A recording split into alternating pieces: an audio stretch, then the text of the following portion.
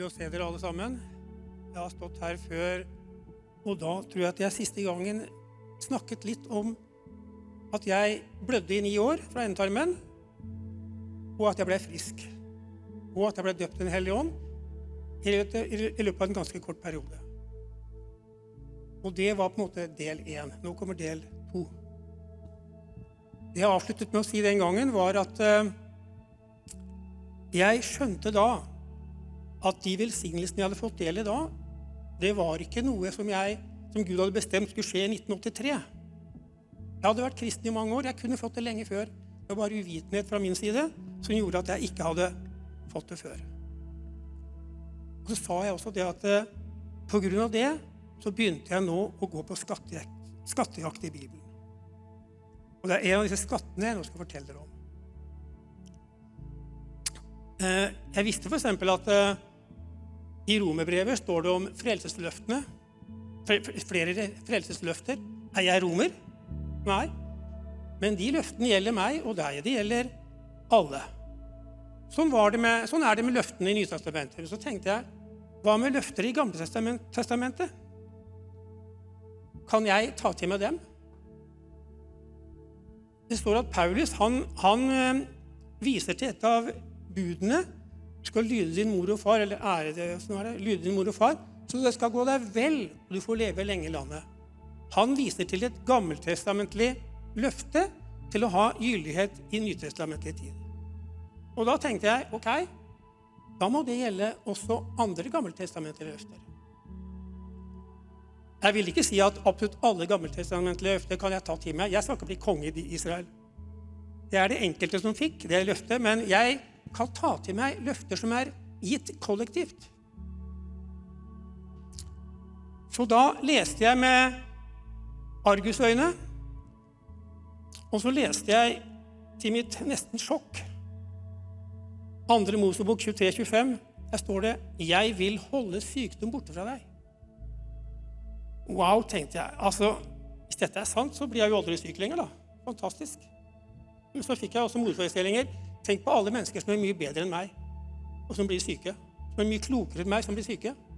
Misjonærer som har vært på misjonsmarken i mange år, som har dødd av en eller annen forferdelig sykdom. Og så tenkte jeg også, har det noe med saken å gjøre? Ble jeg frelst fordi at jeg var bedre enn andre? Nei. Ble jeg helbredet i 1983 fra blødninger fordi jeg var noe bedre eller klokere enn andre? Nei. Jeg snakker om å plutselig skjønte jeg at dette gjelder meg. Dette løftet gjelder meg. Så når jeg leste det løftet der, jeg vil holde sykdom borte fra meg, da tenkte jeg, Gud, det her vil jeg ha. Men jeg skjønte også at hvis jeg tar til meg det, da blir jeg å anse som en fanatiker. Det vil få en kostnad. For det altså, å si det offentlig, ikke bare ateister, men også kristne vil jo anse meg som en galning omtrent. Men jeg tenkte, det er så bra, så jeg sier ja, Gud, jeg tar det til meg. Så får jeg heller koste hva det koste ville. Så er det nå en gang slik at vi har en fiende som ikke ønsker at vi skal ha noen ting. Så fort vi får noe, så ønsker han å ta det for oss med en gang.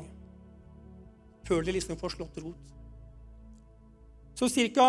14 dager etter at jeg hadde sett det løftet og sagt, Gud, det her vil jeg ha, så haiket jeg fra utenfor Bergen, 15 kilometer utenfor Bergen, og inn til Bergen by. Jeg var student i Bergen på den tiden. Så la jeg merke til han som jeg kjørte med, han satt veldig stivt. Så jeg spurte ham hvorfor det. Han hadde hjernehinnebetennelse, smittsom hjernehinnebetennelse, men han hadde vært til legen og blitt redda. Men jeg fikk liksom beskjed om også det, kommer du ikke raskt nok til legene, så klarer ikke legen å gjøre noe nødvendigvis. Og han fortalte meg om den tiden det tar fra smittet inkubasjonstid. Det er liksom fra den tiden smitte blir påført til sykdommen bryter ut. Jeg tenkte ikke noe mer på det. Jeg gjorde mitt ærend i Bergen by, så reiste jeg hjem igjen, og så gikk det en tid. Og så våkner jeg opp med stiv nakke og feber. Det er 2 symptomer på hjernehinnebetennelse, det er stiv nakke og feber.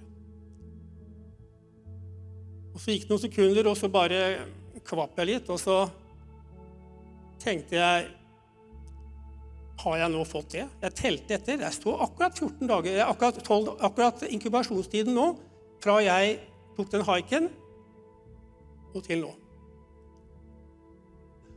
Så bestemte meg for, jeg skal ikke klage ett ord ut av min munn, ikke ett negativt, hvorfor har dette skjedd, og så videre. Ikke ett ord av den typen som kom ut av min munn. Jeg bare sa, takk Jesus, du har lovt meg å holde sykdom bort fra meg, da er jeg frisk. Og utover dagen så gikk det i bølger rent følelsesmessig, men heldigvis er ikke min frelse eller noen ting fra Gud, det er ikke basert på mine følelser, så jeg kan velge å holde fast ved Guds ord, eller la følelsene styre hva jeg skal si og gjøre. Men jeg må innrømme at jeg var ikke like høy i hatten hele tiden. Så jeg gikk ikke på instituttet, for jeg var ikke kapabel til det, men jeg var hjemme og priste Gud, og bare leste i Bibelen. Dagen etter sto jeg opp, da var feberen steget, og nakken enda vondere. Jeg tar litt vann, ja. Utover dagen så ble det ikke noe bedre. Jeg var hjemme og bare holdt kjeften nær sagt, med tanke på negative ord, og bare priste Gud. Tredje dagen var det på samme måten, men utover dagen, tredje dagen, så kjente jeg at det slapp, og på kvelden var jeg helt symptomfri. Jeg oppfattet dette som et angrep, så ble det heldigvis 1-0 til meg. Så gikk det kanskje 14 dager, 3 uker til, så skulle jeg til lege i forbindelse med en legeundersøkelse. Det var ikke at jeg var syk, men jeg drev med den tida med dykking. Når man dykker arbeidsdykk, så må man ha et sertifikat for å konstatere at du er kapabel til å dykke, at du er skikket til å dykke. Så jeg var inne til en dykkerlege med en 10-12 medstudenter som var der i samme ærende. Vi kom inn en etter en. Jeg kom inn cirka midt i gruppen, tok av meg skjorta, lyttet på oss, tok bilder forfra og fra siden, så gikk jeg ut igjen. Og så gikk det noen minutter, og så kom en sykesøster ut, og kan Åkerøy komme inn igjen? Ja, jeg heter Åkerøy. Jeg kom inn igjen, tok bilder forfra fra siden igjen, gikk ut, og så ble jeg kalt inn for 3. gang.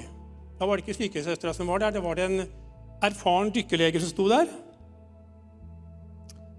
Og han sa følgende, og før jeg sier hva han sa, jeg vil presisere en ting. Leger er på vårt parti. Jeg er overhodet ikke mot legevitenskapen. De prøver å hjelpe oss. De gjør så godt de kan. Se bare så det er sagt. Han sa omtrent dette. Du, Martin, eller du, Åker, du har fått det og det, så kommer han med noen latinske termer. Du har fått det og det på lungene. Du kan leve med det, men du kan aldri dykke mer.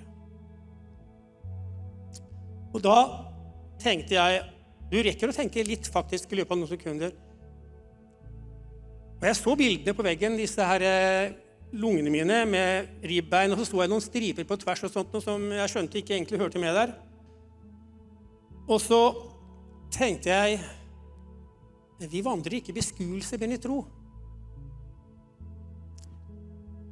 Så jeg sa til han, Gud har lovt meg å holde sykdom bort fra meg, derfor er de bildene gale, mine lunger er helt perfekte.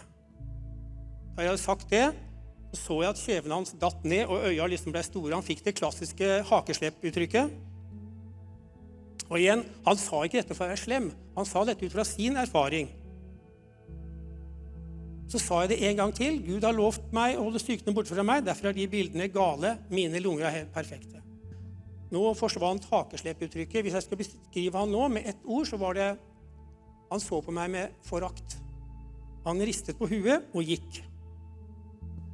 Så tok jeg på meg skjorta, og gikk jeg også ut på venterommet. Og der sto det en av mine medstudenter fortsatt. Han var en veldig stor mann. Han hadde ikke fått godkjent sertifikatet sitt i dykking, han heller. Fordi røntgenapparatet var ikke stort nok til å ta bilde av hele lungene hans. Så han hadde fått en adresse på et annet sted i Bergen by med et større apparat. Og jeg bestemte meg, jeg blir med han. Jeg ville dykke fortsatt. Det var et par dager etterpå. Gikk inn der, tok bilder av meg, forfra fra siden. Så gikk jeg ut og ventet. Så gikk noen minutter, så kom det ut en sykepleier. Og så vil jeg bare gjenta hva jeg sa til den første legen. Gud har lovt meg å holde sykdom bort fra meg, derfor de bildene gale. Mine lunger helt perfekte. Det var det siste jeg sa. Så kom den sykepleieren ut, og hun sa, dine lunger helt perfekte. Det var alt hun sa. Så gikk hun igjen. That's it. Hun kunne sagt det på en annen måte, men jeg bare synes at det var litt påfallende at hun sa det akkurat på den måten. Så jeg følte at 2-0.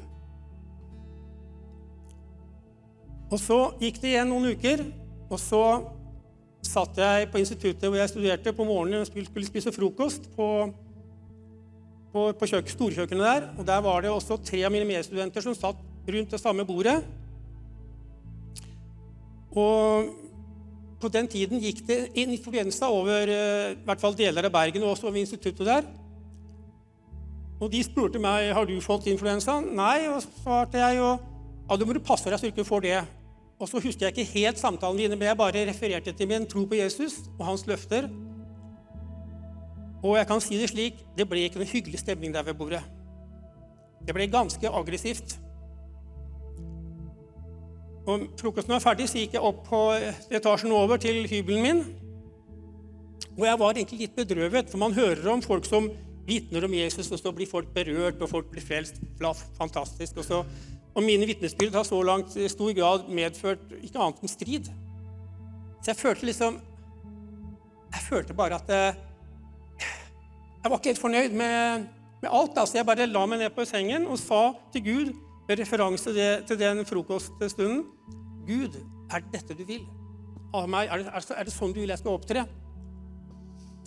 Og før jeg sier hva som skjedde videre, så kan jeg si det at som person så jeg er typisk realist. Og så av utdannelse så har jeg studert realfag. Så jeg prøver aldri å hype meg opp, enten det på kristne møter eller ikke. Hvis noen kjenner Guds nærvær, flott. Hvis jeg ikke kjenner det, flott. Hvis jeg ikke kjenner det, så det flott allikevel. Jeg vet at Gud nærværende, enten jeg kjenner hans nærvær eller ikke. Og så husker jeg bare sa til Gud, det dette du vil? I neste øyeblikk så var det som himmelen ble åpnet. Jeg sier ikke at himmelen ble åpnet rent fysisk, men jeg ble badet i en varm olje, sånn føltes det. Jeg ble helt overveldet, som jeg nesten aldri har blitt. Jeg kunne ikke annet enn å tolke det som et ja, det dette jeg vil. Fortsett sånn. Og sånn fortsatte jeg i drøye 35 år. Og i disse 35 årene, fikk aldri influensa, forkjølelse eller noen ting. Jeg skal ikke nevne alle ganger jeg ble konfrontert med min tro og tok opp dette. Jeg skal bare nevne ett tilfelle. Da satt jeg i en stor sal på et HMS-kurs, helse, miljø og sikkerhet. Vi var 90 stykker som satt langs veggene i en stor sal i en hesteskoform. Og i den åpne delen av hesteskoen, der sto møtelederen. På mandags morgen, første delen av kurset, det var 5 dager, så gikk han en runde og snakket med hver enkelt av oss og spurte oss, hva gjør du for å holde deg frisk? Hva skulle jeg si da? Jeg tar tran, jeg røyker ikke, jeg spiser sunt. Ja, det kunne jeg sagt, og det ville vært sant, og jeg tror for så vidt at å røyke som en skorstein ikke spesielt bra. Men jeg visste det, skal jeg snakke sant her, så må jeg snakke sant. Så jeg sa, jeg husker ikke helt akkurat alle ordene jeg sa, men jeg refererte til min tro på Jesus og hans løfter. Og hva skjedde?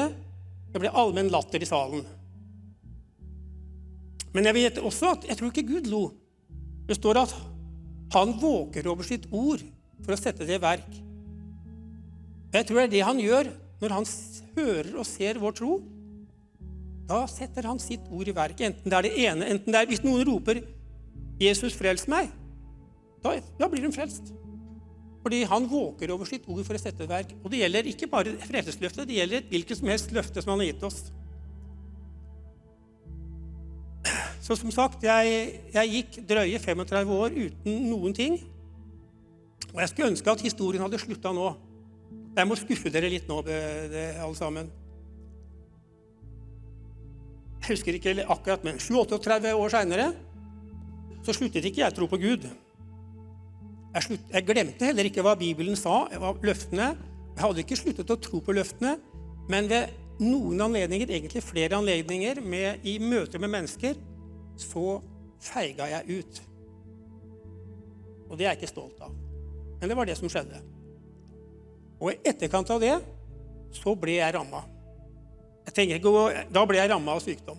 Og jeg er helt overbevist om at det var årsaken. Det var ikke snakk om at Gud straffet meg, eller at Gud hadde glemt å fullbyrde sitt ord. Men det var jeg som svikta. Men nå er det heldigvis sånn at om man svikter, så går det an å be om tilgivelse og reise seg opp igjen.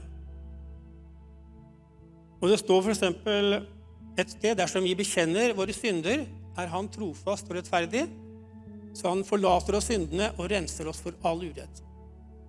Så jeg har bekjent at jeg har sviktet over flere ganger, så jeg har bare sagt til Gud, jeg vil fortsatt vandre i ditt ord, også i dette ditt løftesord om å holde sykdommen borte fra meg. Jeg vil vandre i det, jeg vil fortsatt ha det, og jeg tror Gud unner meg det. Jo, i dag skal jeg dele et litt ord med deg. Jeg har en bibeltekst som jeg vil gå inn i, som Gud har lagt på hjertet mitt ut, og så skal jeg dele den teksten med deg.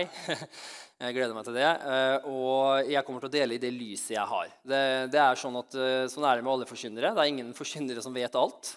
Fikk du sjokk nå?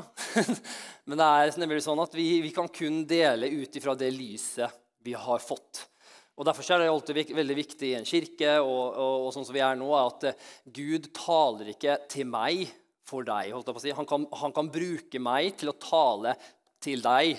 Det han er leder har, han taler til deg, men han ønsker å snakke direkte til deg. Å være med i en kirke, en familie, det som er så fantastisk med kroppen, det står at vi er i et legeme, og hvordan kroppen fungerer, så sier i Guds ord at Jesus er hodet da. Og det som er så fantastisk med hodet, at hodet har connection med alle lemmer. Ser du det? Fingeren må ikke gå via armen for å få connection med hodet. Fingeren har direkte connection med hodet. Jeg kan bevege bare fingeren. Og derfor sånn er det også i Kristi kropp, at alt som blir talt, alt som blir sagt, vet du hva? Ta det til hjertet, ta det til Gud. Derfor står det du skal dømme det i Guds ord selv, du skal høre hva som blir sagt, og virkelig ta det til Gud selv, og la det som blir talt dra deg nærmere han. Det er veldig viktig. Ikke nærmere en forkynner, ikke nærmere en... Jeg tror heldigvis ikke det er casen her i kirka her. Jeg tror at vi er sånn sett en sunn kirke, der vi har fokus på at alle har en relasjon med Gud. Men det er viktig å forstå det, at alt som blir sagt, alt som blir talt, det oppmuntrer vi alle til. Gå inn i Guds ord selv. Les det, les sammenhengen rundt det. Og rett og slett sjekk opp med hjertet. Er det her riktig? Stemmer det her? Og så på den måten så er jo den måten man bygger hverandre opp. Ok? En liten oppmuntring til deg i dag. Det var mitt glass, ja. Bra. Yes, da skal jeg gå inn i teksten med deg. Skal ha den lille bibelteksten i dag. Den kommer ikke opp på skjermen. Jeg skal lese fra deg. Hvis du har med deg Guds ord, så kan det hjelpe deg veldig å gå inn og lese det ordet selv. Når jeg leser det, at du ser det selv. Det har i hvert fall hjulpet meg mye. Eller kan du bare sitte og høre på meg. Jeg skal lese fra Johannes åpenbaring i dag, kapittel 3, vers 14. Og jeg skal lese en seksjon der Jesus taler til de 5 kirkene. Eller er det 5, eller er det kanskje 7? Nå husker jeg ikke. Ja, det er i hvert fall mange kirker. Da Jesus taler til kirkene, og det jeg skal lese om i dag, det er en tekst fra, det er jo en bok som apostelen Johannes har skrevet. Apostelen Johannes han skrev også hele Johannes evangelium. Han var en av Jesus 12 disipler. Og han var jo den disippelen Jesus elsket, som han refererer til selv. Så Johannes, Johannes var en veldig spesiell, han var jo kanskje en spesiell apostel. Han skrev han var jo på en måte den ene apostelen som på en måte døde av alderdom da. Alle andre apostlene, de led martyrdøden. Men apostelen Johannes, han var den ene apostelen som ikke de klarte å drepe. Da. Det står faktisk skrevet i flere historiebøker at de prøvde å drepe han. Og ene gangen så står det at de prøvde å koke han i olje, men de klarte ikke å koke han i olje. Han døde ikke. Og de til og med gjenbordet han med et sverd, men han døde fortsatt ikke. Så til slutt så ble han så lei. Han klarte ikke å bli kvitt han, så han måtte sette han på en øde øy, Patmos, der han ble helt isolert fra omverdenen. Men du vet jo hvordan Gud fungerer. Når han var isolert da, på den øya der, så fikk han jo åpenbaringen og skrev den åpenbaringsboken. Som på en måte der han ble tatt opp til himmelen og fikk, ja, det er fantastisk. Det jo åpenbaringsboken i seg selv en fantastisk bok. Det ikke alt man kanskje alltid forstår i den. Det mye bildelige ting og så videre og så videre. Men det jeg skal snakke om i dag at det her faktisk et budskap fra Jesus. Det Jesus, etter Jesus har korsfestet, nå har han gått opp til himmelen. Jesus nå i himmelen. Jesus sitter nå ved Guds faders høyre hånd. Han nå tatt på seg herligheten. Når Jesus kom til jorda, så hadde han jo lagt fra seg sin guddommelighet, og så ble han et menneske som oss. Men nå hadde han jo tatt på seg herligheten. Nå sitter han med Gud Faderen. Nå han liksom sin fulle guddommelige seg selv. Det har han jo fullt ut vært Gud, og han fullt ut menneske hele veien. Treenigheten jo mange ganger litt vanskelig å forstå. Men det jo sånn det med Gud. Hvis du hadde forstått Gud, så hadde han ikke vært Gud. Så enkelt det. Vi må innse noen ganger at vi barn, og vi skjønner ikke alt, og det helt fine. Men det vi trenger å vite at han elsker oss, og vi elsker han. Så jeg skal gå litt gjennom det brevet her i dag, og jeg skal bare lese det ene budskapet her til deg. Og det som greia her, det jeg har lyst til å fortelle deg i dag, det at noen ganger når du leser Bibelen, når du leser Jesu ord, så vil du oppdage noen ting. Hvis du leser Bibelen, noen ganger så har jeg gjort det selv, men du bare tar et vers ut der, og tar et vers der, tar et vers der, så plukker man ofte bare favorittversene sine. Og det helt fint, det gjør jeg masse, og det mange vers, og det mitt vers, noen som har sitt eget vers, som ingen andre får ta. Det bare ditt, ikke sant? Det burde stått navnet ditt under i Bibelen. Det ditt vers, ikke sant? Det ikke lov til å ta det verset. Og det fantastisk at vi gjør det. Vi har våre egne vers, og så videre, og så videre. Men mange ganger så det veldig viktig at vi også leser sammenhengen. At vi leser hva han sier. For når du leser Guds ord, og du leser hva Jesus sier, så vil du oppdage en ting. Det Jesus pynter ikke på sannheten. Har du lagt merke til det? Og noen ganger så blir du litt satt ut. Du blir litt satt ut hva han skriver. Det nesten litt konfronterende. Jeg trodde du var snill, Jesus. Liksom. Jeg trodde du bare var hyggelig og god. Jeg trodde du aldri liksom, ville gjøre meg til bry. Liksom. Jeg trodde det bare men det som greia med Jesus, han fullt ut kjærlighet og fullt ut sannhet på en gang. Han ikke 50% kjærlighet og 50% sannhet. Han 100% kjærlighet og 100% sannhet. Amen. Så når du leser Bibelen, så vil du oppdage at Jesus mange ganger vil si den fulle, hele, upynta sannheten. Amen. Og så det dryppende med kjærlighet. Amen. Og det jo derfor og hvis man ikke får denne sammenhengen, at du ikke får den åpenbaringen, den todelte åpenbaringen av Jesus, at han 100% sannhet, og han 100% kjærlighet. Men hvis du bare går i sannhetsgrøfta, da vil du presentere Jesus feil. Går du bare i kjærlighetsgrøfta, så vil du også presentere Jesus feil. Du må ha sannhet og kjærlighet. Det sånn, det ser du når du leser evangeliet, så ser du hvordan bare Jesus, han bare ærlig. Han bryr seg ikke så mye om følelsene dine.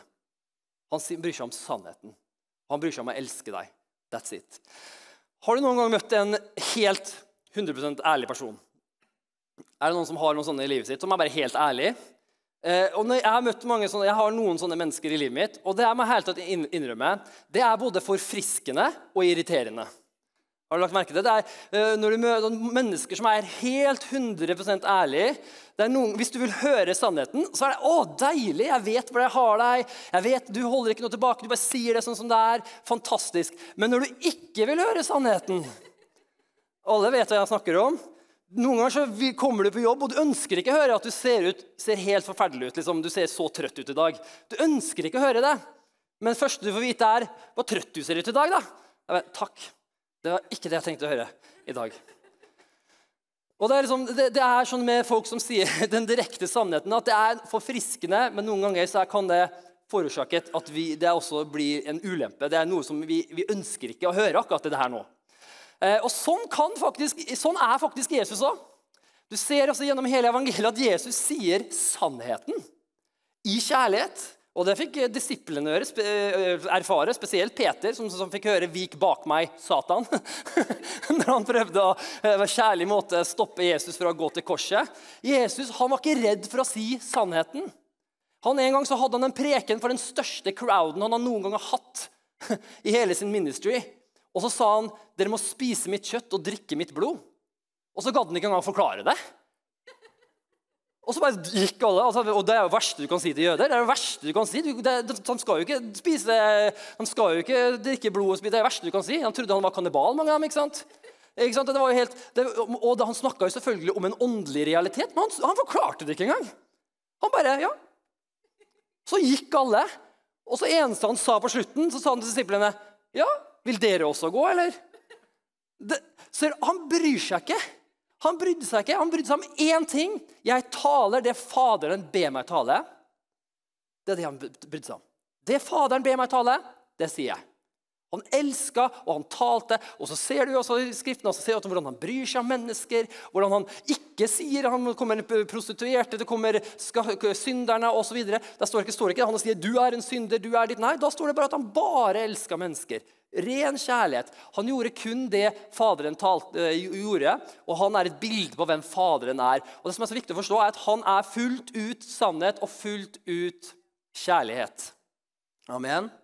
Og du må forstå at når Jesus sier sannheten til deg, så det ikke for å få deg til å skamme deg. Det ikke for å straffe deg, men det for at du skal se hvor du og gjøre en forandring og kunne ta imot det han ønsker du skal ta imot. Det kjærlighet. Kjærlighet å si sannheten. Og bare si sannheten for å si sannheten, for jeg har rett, ikke kjærlighet. Men hvis du virkelig elsker en person, så jeg elsker barna mine, så vil jeg fortelle dem å spise 5 sjokoladeplater om dagen ikke bra, dessverre. Det ikke smart. Hvis jeg ser en person på fjellet som går mot et stup, så vil jeg si, vet du hva, du går mot et stup. Hvordan kan du si sånn? Jeg velger min egen sti. Du må ikke fortelle folk hvordan de skal gå. Nei, hvis noen går mot et stup, så sier du at de går mot et stup. Hvorfor? For det sannhet, det kjærlighet i sannhet. Amen. Og derfor når vi skal gå inn i det bibelverset her i dag, så vil det være ting Jesus sier som veldig direkte, som ting som kanskje som vil gjøre at vi noen ganger at vi får litt sånn wow. Men så vil du se også Jesus kjærlighet i den teksten her. Så jeg vil bare si det på starten. Altså vi har en riktig forventning når vi går inn i det bibelverset her, at vi skal virkelig få ta imot det Jesus har for oss i dag. Ok? Vi klare for det i dag? Vi klare for å ta imot Jesus fulle sannhet og Jesus fulle kjærlighet i dag? Ok, nå kjører vi. Nå skal jeg lese bibelverset her i dag, og så skal jeg gå gjennom etterpå, plukke det litt fra hverandre, og så skal vi ta nattverden etterpå. Så tror jeg Jesus kommer til å gjøre noe bra greier for oss i dag. Møte oss og gjøre noe greier. Så det veldig, veldig bra. Da leser vi fra Johannes åpenbaring. Og da leser vi fra vers 14. Og da skriver han, skriv til engelen fra Lodikeernes. Det mange rare navn her. Lodikeernes. Det det en menighet. Han snakker til en kirke. Ikke en sånn fantasikirke. Han snakker til en ekte kirke. Så Jesus fra himmelen, apostelen Johannes kom opp til himmelen. Han fikk et møte med Jesus, og han snakket til faktisk en kirke. Til flere ekte kirker. Skriv til engelen for Laodikeernes menighet. Dette sier han som Amen. Det faktisk et navn for Gud, som betyr Gud den trofaste. Det står faktisk i Jesaja et sted at Jesus Gud, Guden Amen, at han en Gud som trofaste. Og så står det, dette sier han som Amen, det trofaste og sanne vitte, opphavet til Guds skaperverk. Så nå bare sier han først hvem han Han opphavet til alt, Jesus. Hvem det som snakker her nå? Det Jesus, opphavet til alt. Så det med andre ord, hør hva han har å si. Det her trenger vi faktisk å høre. Jeg vet om dine gjerninger, at du hverken kald eller varm. om du ennå var kald eller varm. Derfor, fordi du lunken og hverken kald eller varm, så vil jeg spy deg ut av min munn. Fordi du sier, jeg rik, har fått overflod, har ikke behov for noe, og ikke vet at du elendig, ynkelig, fattig, blind og naken. Skjønner du hva jeg mener om sannheten da? Det her Jesus som snakker. Amen. Ikke jeg. Husk på det nå. Det Jesus som snakker her. Og vi må lese hele Guds ord. Ok? Ikke bare sånne fluffy bibelvers som flyter rundt. Ok. Så råder jeg deg til å kjøpe gull av meg. Gull renset i ild så du kan bli rik. Og hvite klær så du kan bli påkledd. Så din nakenhetsskam ikke skal bli avslørt. Og øyesalve til å salve øynene dine med, så du kan se. Alle dem jeg elsker, refser og tukter jeg. Amen. Og nå snakker han om, og nå vil jeg skyte inn det, når han sier refser og tukter, hvordan refser og tukter han? Ved å straffe? Nei. Ved å bruke sine ord. Det sånn Gud refser og tukter. Han bruker sine ord. Han gjorde det akkurat. Han bruker sine ord. Det står det kan jeg også slå opp her nå. Det står faktisk i The Passion Translation. Hvor du? The Passion Translation kommer opp her. Det står det også i samme verset. All those I dearly love, I unmask and train. Unmask, han tar bort masken, han forteller sannheten og trener dem. Med andre ord, han oppdrar barna sine. Veldig, veldig viktig å forstå. Dem refser jeg og tukter jeg. Vær derfor nidskjær og omvend deg. Så jeg står for døren og banker. Om noen hører min røst og åpner døren, da vil jeg gå inn til ham og holde måltid med ham og han med meg. Den som seirer, ham vil jeg gi og sitte med meg på min trone. Slik jeg også har seiret og satt meg med min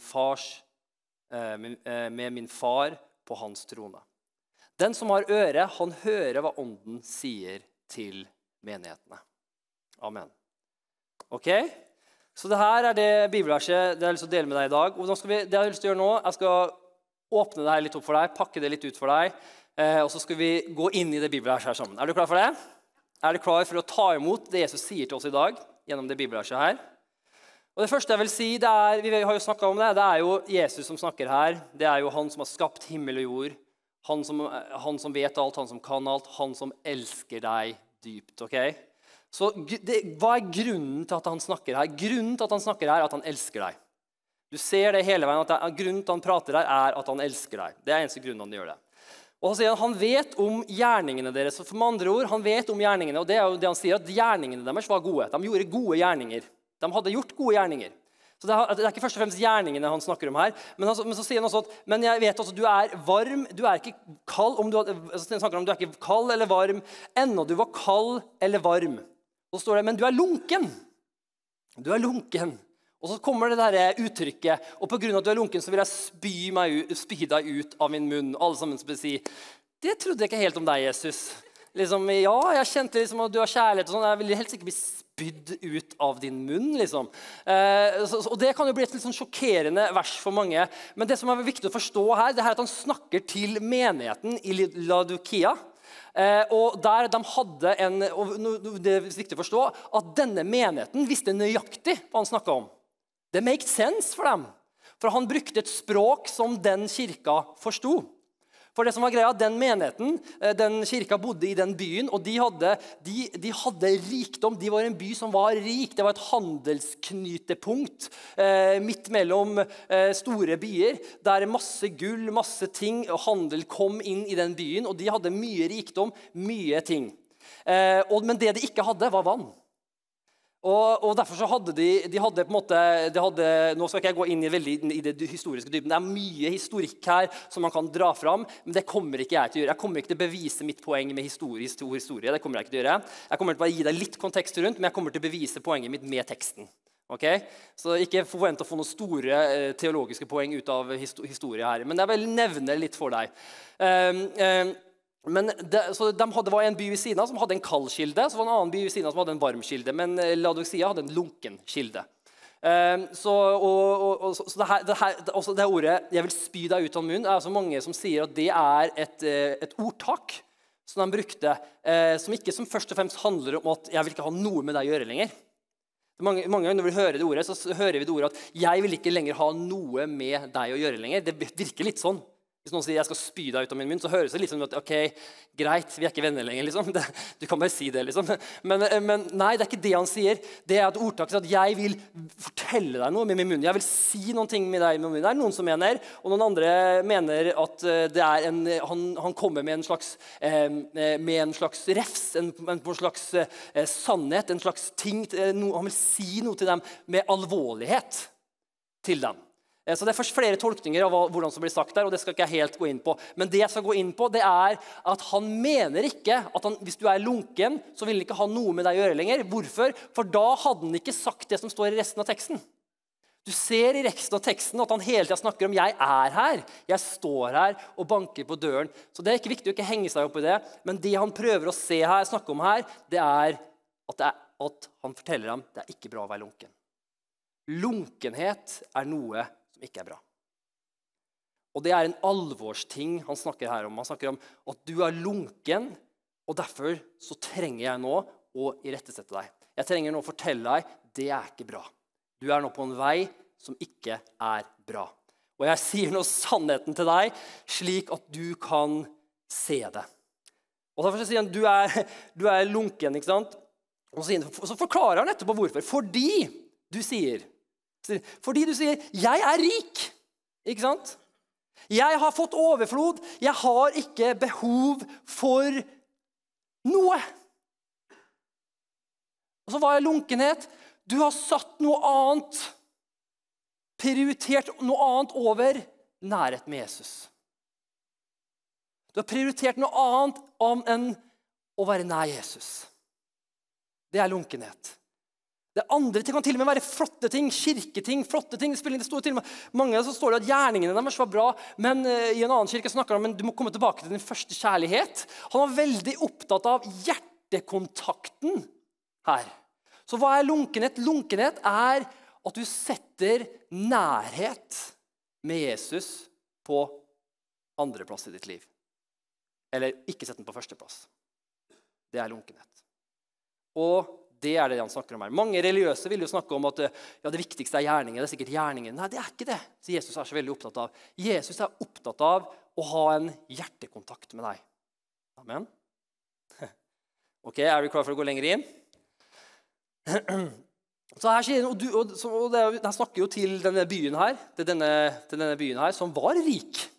Veldig overflod. Hadde masse, hadde det de trengte. Ganske likt Norge. Ganske likt Norge. Hadde overflodssamfunn, hadde det de trengte. Og de sa, 'Jeg er rik, jeg har overflod, jeg har ikke behov for noen ting.' Og så sier han, 'Og så vet du ikke at du er elendig, ynkelig, fattig, blind og naken.' Ser du der? Han holder ikke tilbake noen ting. Hva sier han her? Du ser på deg selv at du har alt, men du har ikke nærhet med meg. Og derfor så sier jeg, du er ikke rik. Du har ikke alt. Du er med andre ord, du er fattig, du er ynkelig, du er elendig, du er naken. Og du er blind. Hvorfor sier Jesus det her? Sier han det for å skamme dem? Det samme sier han til oss i dag. Sier han det her for å skamme oss? Og jeg er helt ærlig, jeg har også vært i en periode i mitt liv der jeg har vært lunken. Der jeg har satt andre ting over nærhet med Gud. Sier han det her da for å skamme oss? For å liksom gi oss straff? Nei, han sier det for at han ønsker at vi skal komme nær han. For hvis ikke vi ser hvor vi er, så kan vi heller ikke gjøre noe med det. Amen. Så Jesus er en person som sier sannheten. Og derfor så står den videre, derfor så råder jeg deg til å kjøpe gull av meg. Gull av meg, gull som er renset i ild, altså ren gull, så du kan bli rik.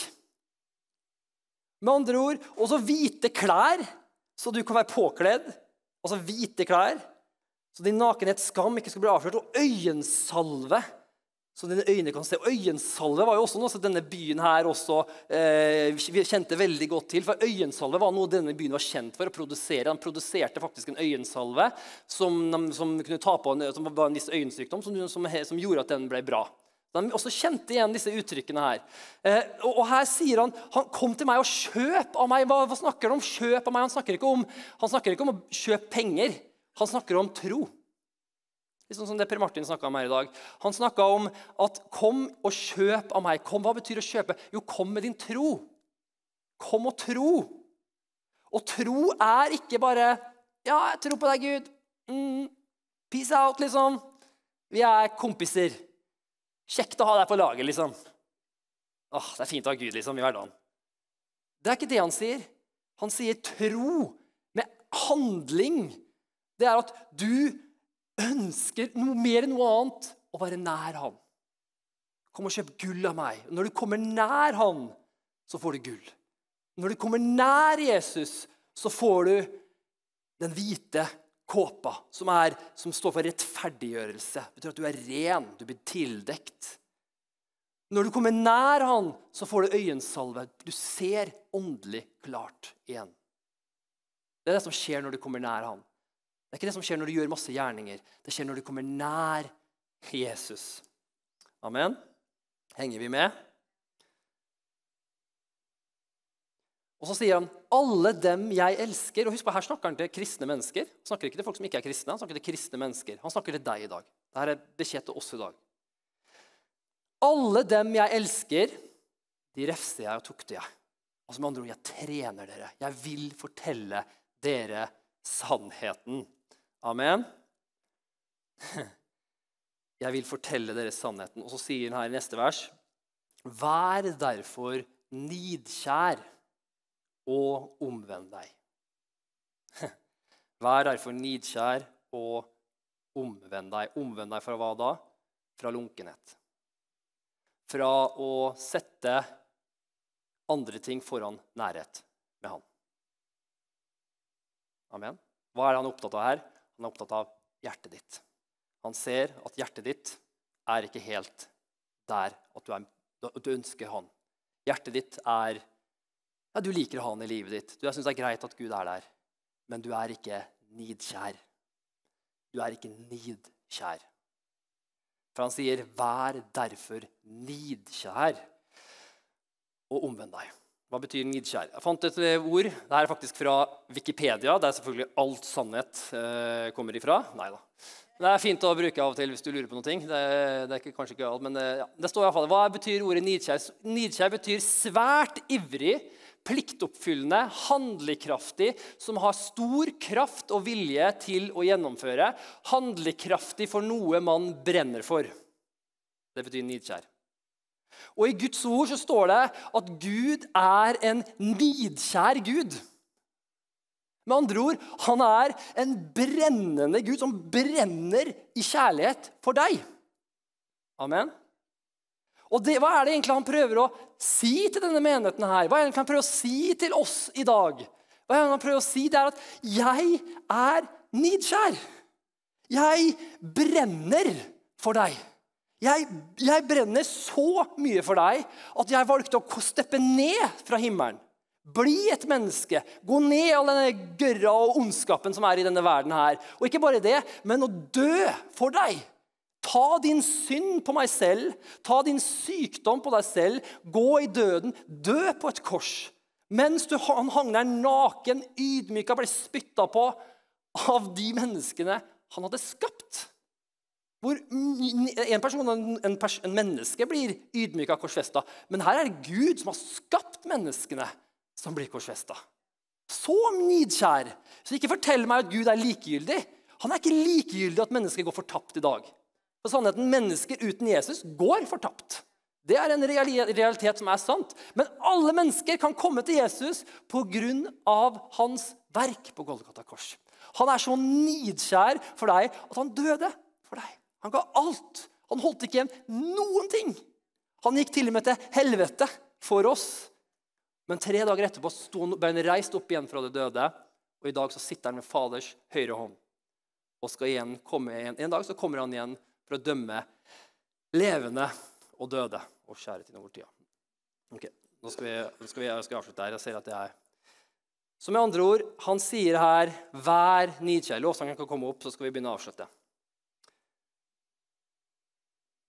Tenk deg selv hvis Hanna hadde kommet til meg, hun hadde lagt alt ned. Hun hadde på en måte sagt, liksom, kjøpt inn masse greier for date night med meg, og bare spurt meg, kan du være med meg på date night i dag? Møte meg, liksom, skal vi møtes på den restauranten? Jeg har spart masse penger for at du skal komme til meg på den date nighten. Og brukt masse ressurser, satt av, ordnet med jobben så at han skal få fri, og så videre, og så videre. Og så kommer jeg, og så orker ikke jeg en gang å møte opp. Så kommer jeg bare, ja, ok, jeg kan komme, sammen for meg, liksom. Og så har hun den nidkjærheten, og så sier jeg, ja, jeg kommer, jeg kan gjerne komme, jeg. Men jeg backer det ikke opp med handlingene mine. Jeg backer det ikke opp med hjertet mitt, og det er det som er nidkjærhet. Og det er det han snakker om her. Han snakker om å ha nidkjærhet. Det betyr at han ønsker av oss, hva er det han sier? Og det kjente han sa til meg. Han sa, Kenneth, fortell dem, jeg vil ha nidkjærhet av dem. Jeg vil at de skal søke meg med iver. Jeg vil at de skal brenne etter meg. Jeg brenner etter dem, og jeg vil at de skal brenne etter meg. Han ønsker ikke bare ha noen mennesker som sier ja til Jesus, som bare, ja, Jesus, jeg kan henge med deg, liksom, det er fint at du er her. Sånn likegyldig ja, bare for at liksom, du må vel det. Det er ikke det han ønsker. Han ønsker et brennende hjerte som bare vil ha mer av han. Han snakker ikke om gjerninger, han snakker ikke om hva du skal gjøre, han snakker om et brennende hjerte for å ha mer av han. Det er det han sier her. Og derfor så sier han, omvend deg fra lunkenhet, fra å sette andre ting foran meg. Jeg er alt. Han vil ikke ha andreplassen. Han vil ha førsteplassen. Ta meg, jeg har sagt til han, vet du, jeg elsker deg så utrolig. Du er virkelig på andreplass i mitt liv. Av alle 100 tingene jeg liker i mitt liv, så er du på andreplass. Det er ganske høyt opp. Hadde det vært greit for Hanna? Hun vil ikke ha andreplassen, hun vil ha førsteplassen. Null konkurranse. Og mange her, og det er å være lunken, det er å sette andre ting på førsteplassen. Ja, kanskje Jesus er på andreplass i ditt liv. Du tenker, det er ganske høyt opp, Jesus. Du er liksom over Netflix-serien min, liksom. Du er ganske høyt. Du er liksom over masse greier. Nei. Det er ikke sånn det funker med Jesus. Han vil ha førsteplassen i ditt liv. Han vil ha hele deg. Han vil ha nidkjærhet. Han vil ha en brud som bare brenner for å være nær han. Det er det Gud ønsker.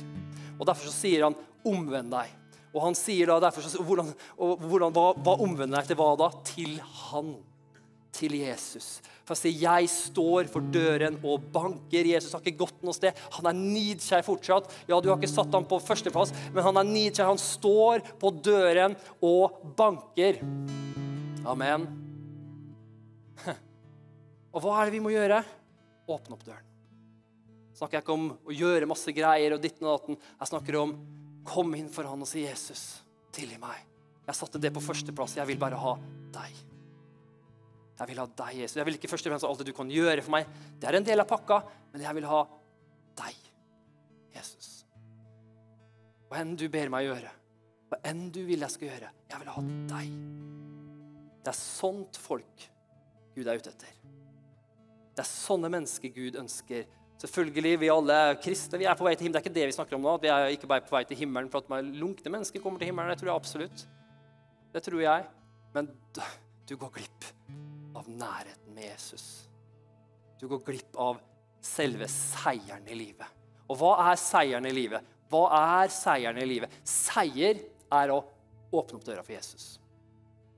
Og la han få lov til å komme inn og gjøre hva han vil. Ha han på førsteplass. Hva enn du sier meg, hva enn du ber meg om, du er på førsteplass i livet mitt. Da kan møtesvertene komme opp, så skal vi dele ut nattverdselementene i dag. Vi kommer til å gå litt på overtid i dag. Det kan jeg bare si med en gang, men det tror jeg går bra. Jeg kjenner at vi skal gjøre det her i dag, og vi skal ta nattverd sammen nå. Og jeg vil at vi skal bare bruke litt tid med Gud akkurat nå, og bare la det verset her, bibelverset her, synke inn. La det bibelverset her synke inn, og la han få lov til å irettesette deg. La han få lov til å fortelle deg sannheten i dag. Takk skal du ha. Hva det i livet ditt som du har satt foran nærhet med Gud? Du kanskje var kjempenær med Gud en periode i livet ditt, men nå det kanskje, du kristen liksom, du gjør greiene, men har du relasjonen med Gud? Har du den connectionen med Gud? Når var siste gang du brukte tid med han? Hvis du har en nidkjærhet for Gud, da vil vi også bruke tid med han. Da vil vi også sette av tid til å være sammen med han. Jeg kjenner bare at Gud sier til oss i dag at jeg så nidkjær for deg. Jeg vil bare ha deg. Han ønsker å være sammen med deg. Han ønsker å dele mer av sin kjærlighet til deg. Han ønsker å dele mer av sitt liv til deg. Så hva seier? Og sier han, den som seirer, han vil jeg gi å sitte med meg på min trone. Slik jeg også har seiret og satt meg med min far på hans trone. Med andre ord, hva mener han med seier? Hvordan seirer vi ved å åpne opp for Jesus?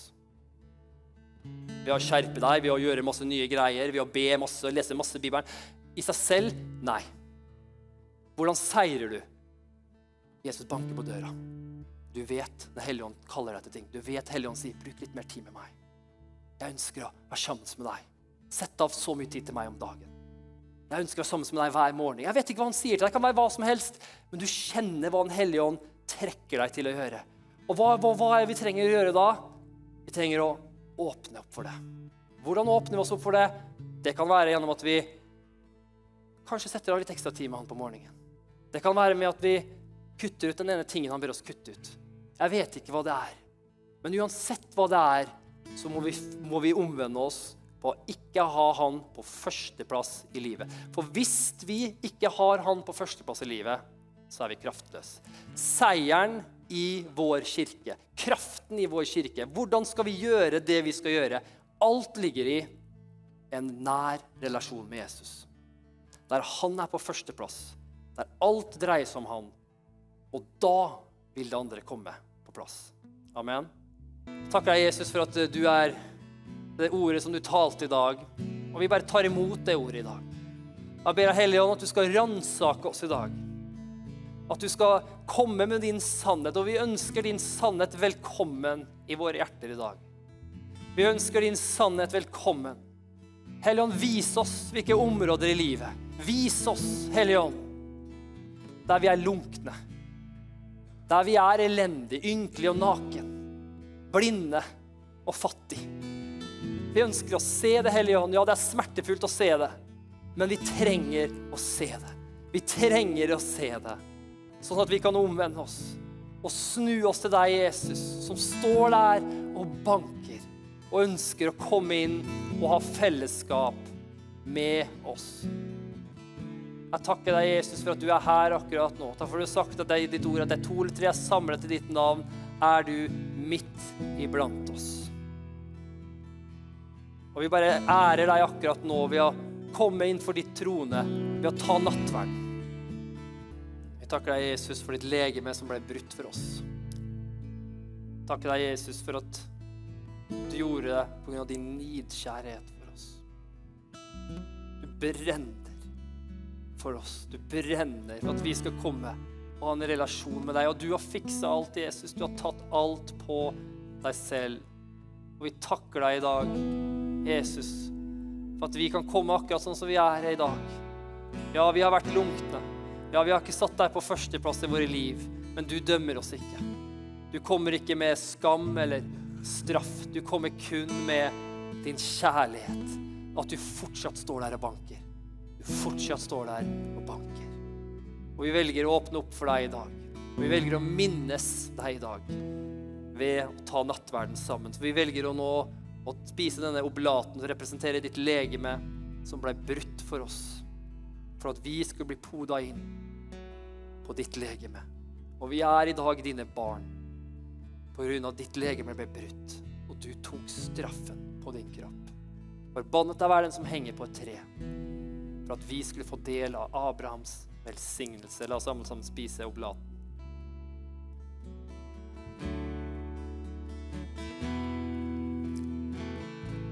Ja, så tar vi jusen her sammen. Takker deg, Jesus, for at ditt blod ble utøst for oss på Golgata kors. Ditt blod for syndenes tilgivelse, for det står i Guds ord at syndens lønn døden. Og du tok den døden, det som separerte oss fra deg, tok du på deg selv. Så nå i dag, så kan vi komme inn for deg med våre liv, med våre mangler. Ja, vi ikke perfekt. Det kanskje kommer til å ta litt tid for vi blir perfekt. Men i Jesu navn, du har gjort oss rettferdig. Du har gjort oss, på grunn av ditt blod, så vi nå i dine øyne helt feilfri, gjenoppretta og hellig. Du ser på oss som om vi aldri har syndet, bare på grunn av ditt blod. I Jesu navn, vi velger å ta imot det i dag. Vi tar imot din kjærlighet, og vi minnes deg ved å drikke denne jusen som representerer ditt blod.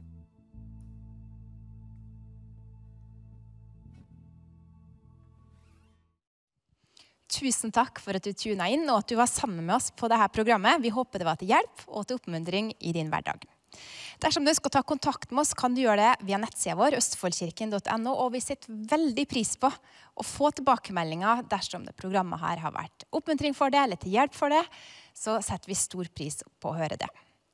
Ha en velsignet uke.